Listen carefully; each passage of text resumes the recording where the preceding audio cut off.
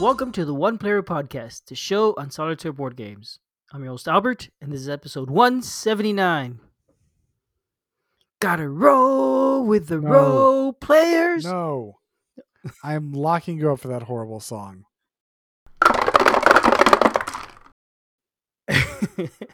Hey, Julius. I'm But sorry, Albert. I can't I thought hear that's you. why I we were have doing my this ears game. packed with cotton.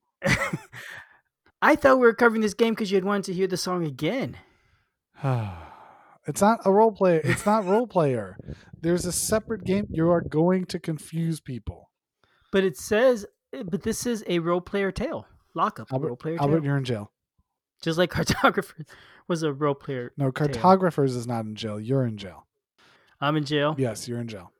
Well, that's good in this game, isn't it? I'm not sure if it could be good, but let's go ahead and start talking about the game. Hello, everybody. Since we're talking around it, hi everyone. Today we are going to be talking about Lockup. A role player tale. It is a role player tale. True. Mm.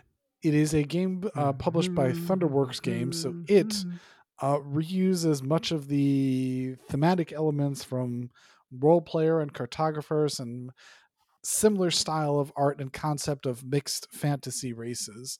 That's why it's called a role player tale. But it, as with cartographers, has nothing to do with role player, and I continue to object to Albert's use of that song. Nothing to do with the game itself, just with the song. Nothing at all. Yeah, so this is another role player tale without any rolling. Correct? Correct. That's what it seems like. It has no rolling at all. You do not roll unless you want to roll with bunches. This is in fact more of an area majority and resource management game. Mm-hmm. Because the idea of the game is that you are going to be one of various groups in Kubek prison, and your goal is over 6 rounds to gain the most reputation as the most fearsome, coolest, best crew out of all of Kubek prison by controlling the various areas in the prison to get resources and craft items and recruit people and get more points. And whoever has the most amount of points at the end of 6 rounds wins. So I think the first thing on our list, Albert, is to talk about the rule book. And I think you've even had the opportunity to at least open the rule book before I called you and said, let's record. Have you not? That's digitally speaking, yes. I opened the rule book and I was at the cover and I'm looking through it. So that you can. And it looks pretty. It is pretty. That is definitely one thing, and I know I'll get back to this when we get back to components. The game is definitely pretty. But talking about the rule book, I do think the rule book does something perhaps a little bit interesting in that it has a different view for how the sections of the game should work. So one thing that I thought was different and a little confusing to me is that, as is normal, it first introduces all the components and gives you a breakdown of all the different components.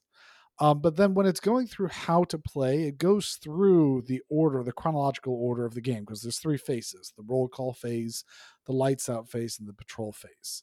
And in the roll call phase, assigning your tokens to the various areas in order to be able to use the powers of the areas if you have an area majority. Then in the lights out phase, you actually get to use those areas. We go around and we see who has the area majority. Normally, at least for most games that I've played, when we continue on chronologically, that's the point in time at which I tell you, like, here's what all the areas do. But it doesn't do that. It just says, go around and do whatever it is that the areas do. And then there's a later section of the game after it tells you all about what happens at the end of the game that here's what all the areas do. And you sort of like when you're like an appendix sort of thing. Yeah, essentially, yes. And that would be fine if like there were not all the areas were used in the game. Like if, for example, the areas were different card stock and you put it down and so the areas could change, that would be fine. But that's not the case here. All the areas are the same in every game. So I don't know why they didn't continue to keep it chronologically and be like, go chronologically. First area does this, second area does this, and then continue on from there. But they didn't decide to do that. Yeah, I've seen games that do that. Oh yeah, in News for it does something similar, I think, where it'll tell you that each player has these actions, and it goes through the turn saying these are the different things you could do, and tells you, oh, these are the actions. But then later on, after it tells you about the whole game turn, then it details all the actions. Yeah, I'm not. which is it feels out of place. I kind of feel like I have to jump back and forth a bit in the rulebook. Yeah, I haven't played Nistfield and I haven't learned the rules for that one. But essentially, yes, it was just making me feel like it was going back and forth. Similarly, there's another area that it tells you about all the different goons that you meet, and these Mm-hmm. are people that you can recruit from one of the areas. One of the areas lets you recruit goons from other inmates. And so, like, there was the initial breakdown of how the goon cards worked, but then much later on is the area where this is how you get goon cards. And then much later on again is this is what goon cards do and all the different rules for all the different goon cards.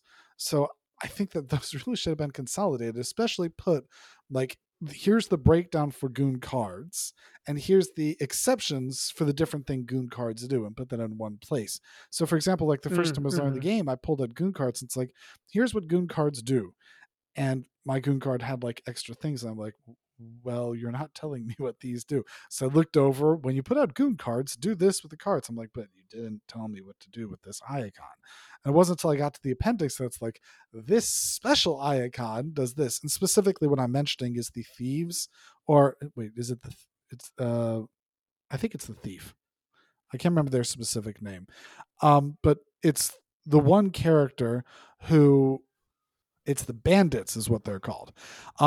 It's the bandits that what they do is that they add an extra resource cube that comes out when you're distributing goons across the board to that area, and it you only know put that out when you get to the description of what the bandits do. Otherwise, you have no clue.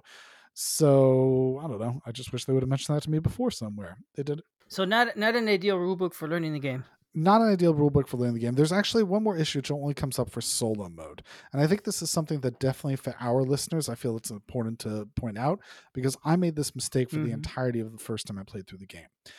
When you're playing solo mode, the Automa, and I'll call it Automa for now, the Automa interacts with the different locations differently. And for each of the locations, except for the cell block and the library, um, the guards will not do anything if they do not have the most strength. A normal player would be able to get something if they do not have the most strength. But the guards have an exception that in each of those areas, if they do not have the most strength, they do not get anything. But then for cell block and library, it happens to be that if they have the second most strength, they still get something. That fact is specifically called out for the library. It says if they have the second most strength, they get something. For cell block, it doesn't tell you that. It just neglects to tell you, hey, if they don't have the second most strength, they seize nothing.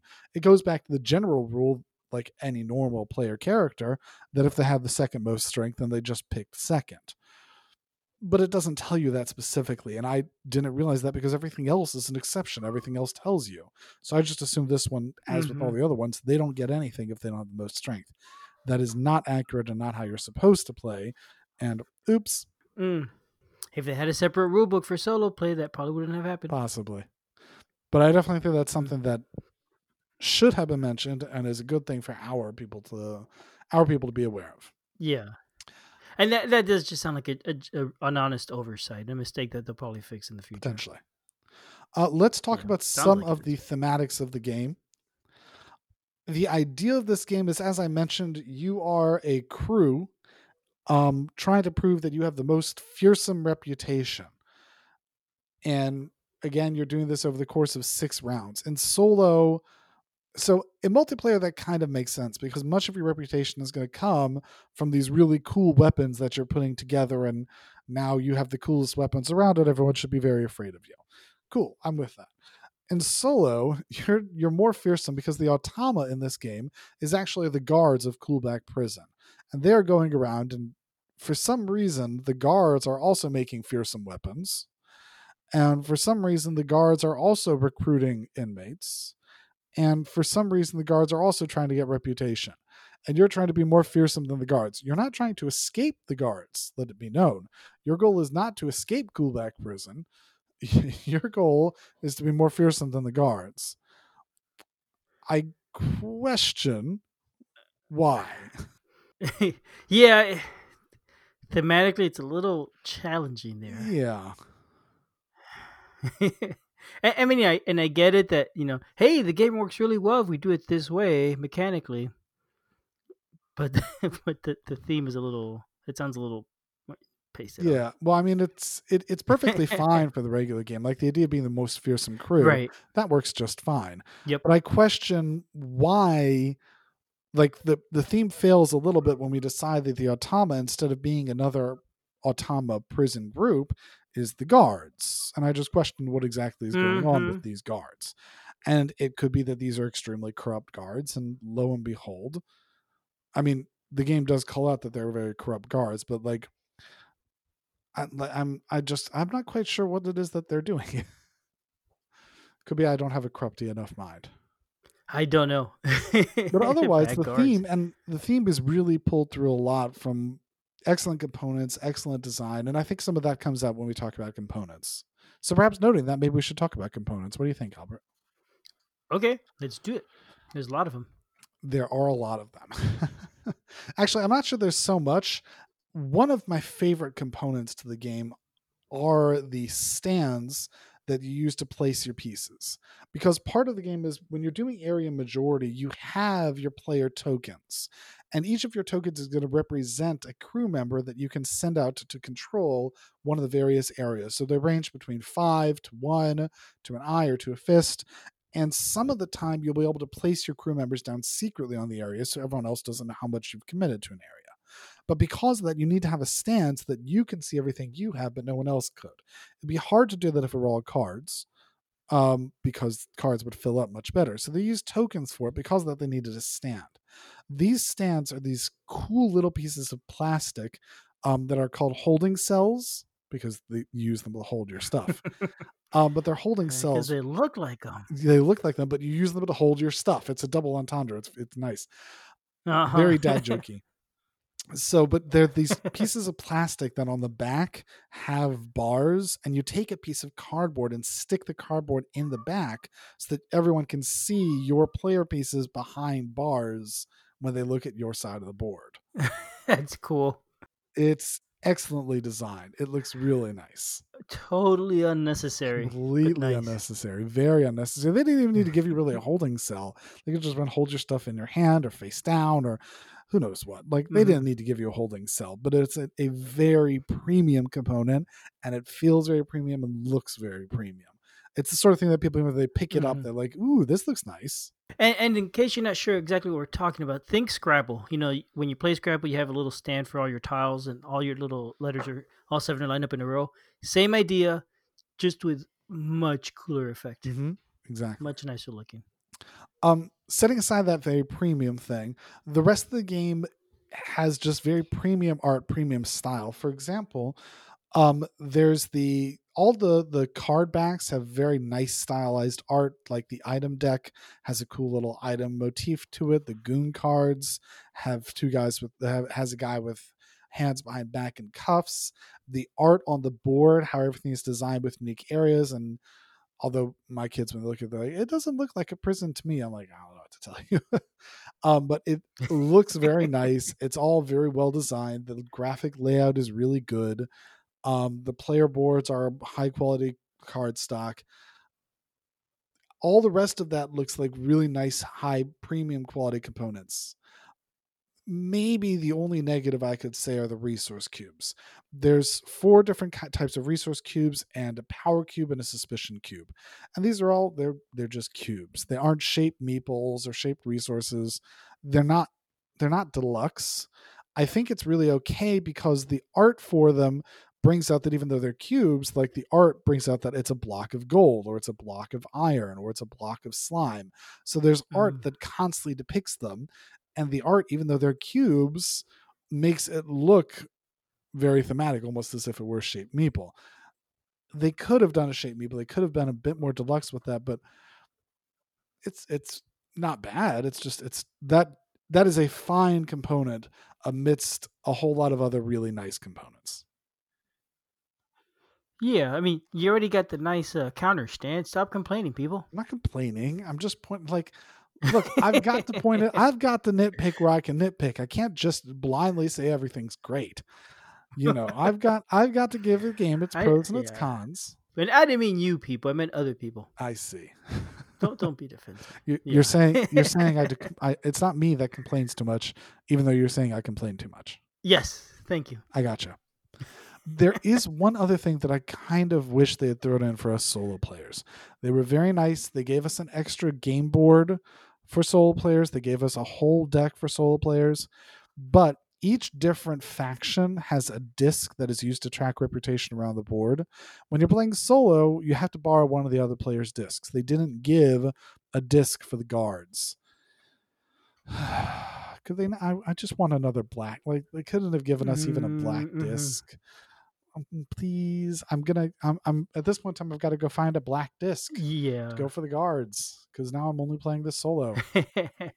I don't know how many times I've done that where I've gone and oh there's no component for the AI or for the bot whatever, and I got to go and supply my own because I don't want to use yellow and green from the other players. I want to I want a have black. a generic It's just a black color. disc. That's all I want. Mm-hmm. Yeah, Yep. I totally know what you mean. it's a I shame. totally get that. So that is that. I think we've talked all about the components at this point. Shall we talk about the gameplay, Albert? Okay, let's do that. So with the gameplay, I've mentioned various pieces and aspects of it while we've been going through some of the early review, but I'm going to try and consolidate and perhaps say some of the things again here. When you're playing through Lockup, there's going to be 6 rounds, and each of those rounds has 3 phases. In the first phase, there's the roll call phase. During the roll call phase, you're going to be taking your tokens, your crew tokens, and assigning them around the board. And right now, I'm going to be discussing, as the rulebook does, I'm going to be discussing the multiplayer rules. And then after we've discussed the multiplayer rules, I will go through and tell you how the solo rules change. But when you're playing multiplayer, you assign some of your crew tokens face down and some of them face up. Each turn, you can assign as many of your tokens as you want to a single location. Once you've assigned crew to a location, you may not revisit that location. You cannot go back and put more crew at the same location again. Okay. So that means that once you've gone there, if you've Okay. decided to undercommit and someone else overcommits to it later, you're just out of luck. Nothing you can do about that. But you can try and scare people away because you're allowed each round to assign some of your crew tokens face down. So you can hide how much you've committed to a location. And hopefully, but if you put a thing face down somewhere, people are like, I don't know, that may be a 5, so I'm going to run away. Alternatively, that may be a 1, and you're trying to entice people to come there. So there's a little bit of, do I take the cup in front of me or cup in front of you type thing. There's a whole bluffing aspect to the game of multiplayer. Mm-hmm. Once everyone has assigned all of their crew tokens, that's going to end the roll call phase. Then there's going to be the lights out phase. During the lights out phase, you will go through the different areas and collect rewards. So, for example, one of the areas will give you blue cubes or purple cubes or silver cubes and various different things. One moment, Albert. I apologize. Pausing right here. Yes. Gotta roll with the role players in the prisons of Kakarot Mountain. God, that's a heavy sounding game. King Tyrants, low hell soldiers, put down the Drago invasion of Nalos. They threw the captured minions into Colback prison, where the enchanted gates and ruthless construction. No, blah, blah, blah. Where the enchanted gates and the ruthless construct guards make escape all but impossible. Once every year, the king releases the toughest gangs of prisoners into the Colosseum. I put the microphone on the keyboard and realized afterwards that was risky because I could have closed the window. Yep. Some of the areas will also to convert some resources to other resources, which is the only way to get the rare gold resource. Some of the areas will allow you to recruit goons, and different goons can be used for different points at the end of the game. Some of them allow you to get just straight up points. Some of them allow you to get point set collections. So if you get a whole bunch of a certain type, you'll get more. Or some of them reward you for getting other things like tomes or items or power cubes, things like that. Then there is also some locations that you convert resources to other items. And as I mentioned, the items are the ones that are worth between 8 and 20 points. It's a strong way to get a lot of points over the course of the game is by creating fearsome items. Many items are also used to get both other cool stuff. Some of them give you bonuses like extra cubes or extra inventory slots. And some other ones will also allow you to work towards special goals, because at the start of the game, 3 different goals are put out, which can be used to get points either in the middle or over the course of the game. So, for instance, some of them reward having more items in the middle of the game or having the most at the end of the game, etc. Um, if you ever go to a location and you have the most strength there and there are suspicion cubes, then in addition to the benefit of it, you must take the suspicion cube if you get the benefit of it. The exception for this is if you sent your eye guy, your lookout. If you sent your lookout, then the next most guy with the highest strength has to take those suspicion cubes. Suspicion cubes are a problem because if you have the most suspicion cubes and the suspicion cubes run out, there's a raid and you lose resources and you lose points and bad stuff happens to you. So you want to try and avoid those suspicion cubes we can, but sometimes it's just an unavoidable risk. If ever you are at a location and you do not collect stuff, your player token, your crew token goes to the library, in which case you can collect tomes. Tomes are sort of like an instant spell type thing that you can use to be able to do cool stuff whenever the tome says you can do. Then after you've gone through and gotten all those resources, you do the patrol phase, at which point in time you refill all the goon cards, the item displays, add suspicion cubes around, and move on through the game. You do that 6 times at the end of 6 rounds. You'll total up points, including points from goons, resources, tome cards, and whoever has the most amount of points shall be named the winner. I keep thinking this game sort of reminds me of Revolution from Steve Jackson games. Not one I'm familiar with. Have you played that? No. Okay. In it, you're playing cubes to the board and trying to control different areas and things like that. Mm-hmm. But it does not. It sounds like a more basic version of this game of Lockup. Well, I mean, it's a basic mechanic that you're having here of area control. You're trying to control an area in order to be able to use that area to give Yep. you the benefit. And here it's the same type of thing. You are trying to control an area to give the most amount of benefit. Part of the difficulty of this, especially when playing multiplayer, is the bluffing aspect. You have to bluff and double think someone else with the limited amount of times you can put a crew token face down to try and edge them away or edge them to somewhere else, solidify your bets, things like that. And I like that. I like that a lot. because everyone has to do one location once and then cannot come back, so also you can hold on to a location until the end of the round and hope maybe you can string them along until you can dump your big guy somewhere where they didn't go, or dump your little guy somewhere where they didn't go. And so there's different strategies that you can employ with the bluffing and the area control to try and eke out a little bit of benefit over your opponent. But it's certainly a game, I feel, of tight margins, trying to make sure you get that done. So now imagine a lot of that feeling and that kind of fun is not there in the solitaire game. Well, let me discuss the solitaire game, because I'm not sure if that's true. Okay. The way it works with solitaire is that the guards are going to be coming around. At the beginning of the round, you'll have a stack of guard cards, and you'll shuffle them up and then deal them around one to each of the areas except for the library. On a guard turn, you'll pick, and you get to pick, any of those guard spaces and reveal what they have in that location. And it could just be an eye, in which case they have 0 strength, but they don't take suspicion cubes. Or it could be a 5, and they'll be very powerful in that place. Then, as the second part of the guard turn, you'll flip over a deck of location cards and send an extra guard to that location. There will never be more than 2 guards in location, but quite frequently, especially if you go fast, you'll only have 1 guard come to location. So if you reveal a location, you've got a pretty decent chance that a guard's not going to come back to there, so you'll only have to deal with what's already there.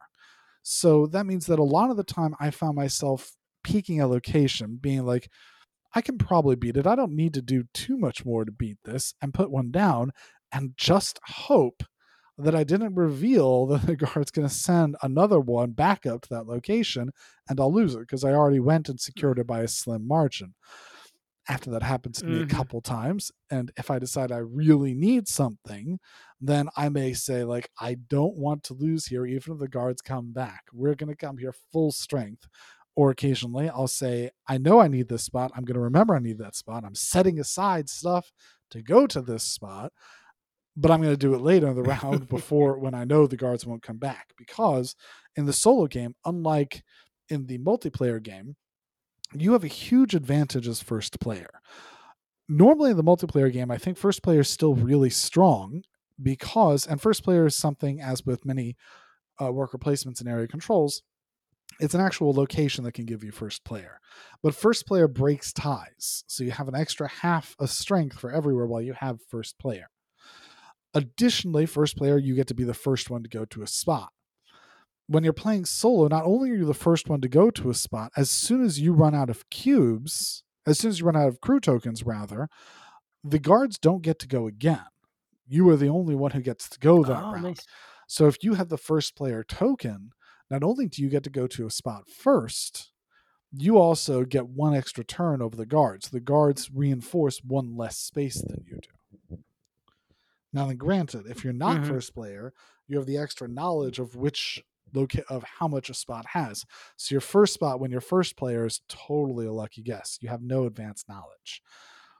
So I think that's probably worth it to be able to have one less guard card that comes out, but it definitely has its ups and its downs.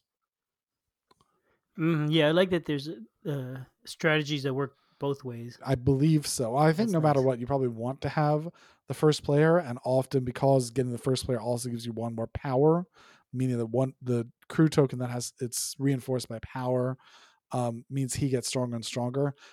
In my opinion, you always want to have first player anyway, but I'm not sure that's true. I could definitely get in a fight and hear another side about why that might not be true, but I believe that to be true. There still is sort of an aspect of bluffing because they're still going to come out at random. You're still trying to think, do I want to string it along? It's just that in the other game, it's psychological. I'm trying to be in the head of the other player. Obviously, you can't be in the head of a deck of cards, it's entirely random. They may come and totally mess up your plans, or they may do nothing to you.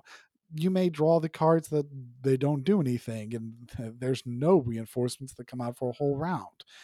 It's definitely possible. So it's really kind of random. It's strategic in that you get to plan and look at where they're going and think a bit more. It's not psychological, but it certainly is random. But it probably almost feels the same as if it is psychological. Because honestly, when I'm playing against somebody like that, where it's a bluffing sort of game, trying to outwit the other person, I often have no idea what the other person's trying to do, and I'm just guessing. It may as well be random. Well, Albert, I think that's because you're a less psychological person than me. I might be. I That's actually probably. I'm terrible at games like that. Oh, I don't know. For me, it feels different playing multiplayer than it does playing solo. Although, in all honesty, at this point in time, the last time I played multiplayer was a while ago. Coronavirus. mm, So I've played it hmm. solo a couple times recently. Um, and at the very least, it doesn't feel the same to me because I do recall being able to do strategic and sometimes trying to lean someone in. Like if I thought someone was gunning heavily for something, especially if you're able to trash talk on the board, you're like, I know you're going to grab heavy for that power token. I want that power token. I'm going to get it for sure this time. And you drop a crew token face down, and maybe you even do a face up two to go with it. At that point in time, they have to really think like, are they bluffing me or are they not bluffing me? Like they just put two tokens down on that. Like, are they? Does that mean I need to go really heavy in that area? I don't know. And that's fun. You at this Yeah, it time you is. like you can't double think, you can't play any of that. I mean, that's innately that's just a limit you have for solo games. And the solo game is still really fun. I Hmm. certainly enjoy the strategy that goes into I've planned it out. I've executed my plan perfectly. I have made the items I need because, especially with the recipe of the items, I'm plotting out where you're going to go to not go over limit and get enough goon cards. It's certainly satisfying. I have not yet beat it on the hardest mode, even. So I'm sure there's more strategies that I'm not fully at. I don't know if anybody's beaten on the hard mode because the hard mode's really hard, in my opinion. Oh. So I'm sure there's more strategy and more idea to that. But I've said it many times. If a game makes me feel intelligent in my planning, gives me enough choices and enough ability to react to something, even though it's random, especially because the majority of it is all out there already in front of me, I can try and predict it. I just don't have complete clarity. But I can certainly plan out what I'm doing and how I want to react to the last round and things like that. Because maybe I should have hedged or I shouldn't have. Like, it still feels controllable even in its randomness. It's just not completely mitigatable, Mm-hmm. if that's a word. It is. It is now. You just used it. That makes it a word. So I think really that's almost my final thoughts right there. Is that in solo, I guess really it's somewhat random if you're not able to psychologically someone. It's an area control game with some randomness, but still a fair amount of strategy. And in all honesty, the fact that it's really gorgeous, it's very pretty to play, it is enjoyable to play, the excellent components enhance the gameplay. You know, I give it a strong thumbs up. I do really enjoy playing the game, and I would certainly recommend it. Nice. Okay. It sounds really cool, and it looks really nice. That's for sure. And it does sound like it'll be fun solo, where I have a chance of beating the random opponent. Probably for me a little less fun multiplayer, where I'm just gonna get beat left and right. I can fully imagine everyone being like, I know where Albert's going to go. Like, how do you know that? I'm so bad at these games. If it had dice, I'd do better. No, that's role player, Albert. You keep confusing it.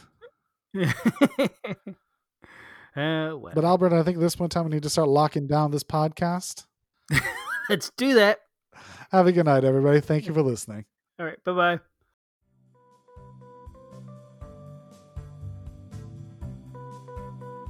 Thanks for listening. We love feedback, so we love hearing from you. You can reach me at julius@oneplayerpodcast.com or JLBird on BGG, and Albert can be reached at albert@oneplayerpodcast.com or Fractaloon on BGG. Our website is oneplayerpodcast.com with the number 1, and we're also on Twitter at oneplayerpodcast. The intro music is copyright Angus, can be found at jamendo.com. The transition music is copyright by Dan Elduce Pancaldi, whose page is at donpancaldi.com. The One Player Podcast is protected under a Creative Commons share-alike license. Thanks for listening.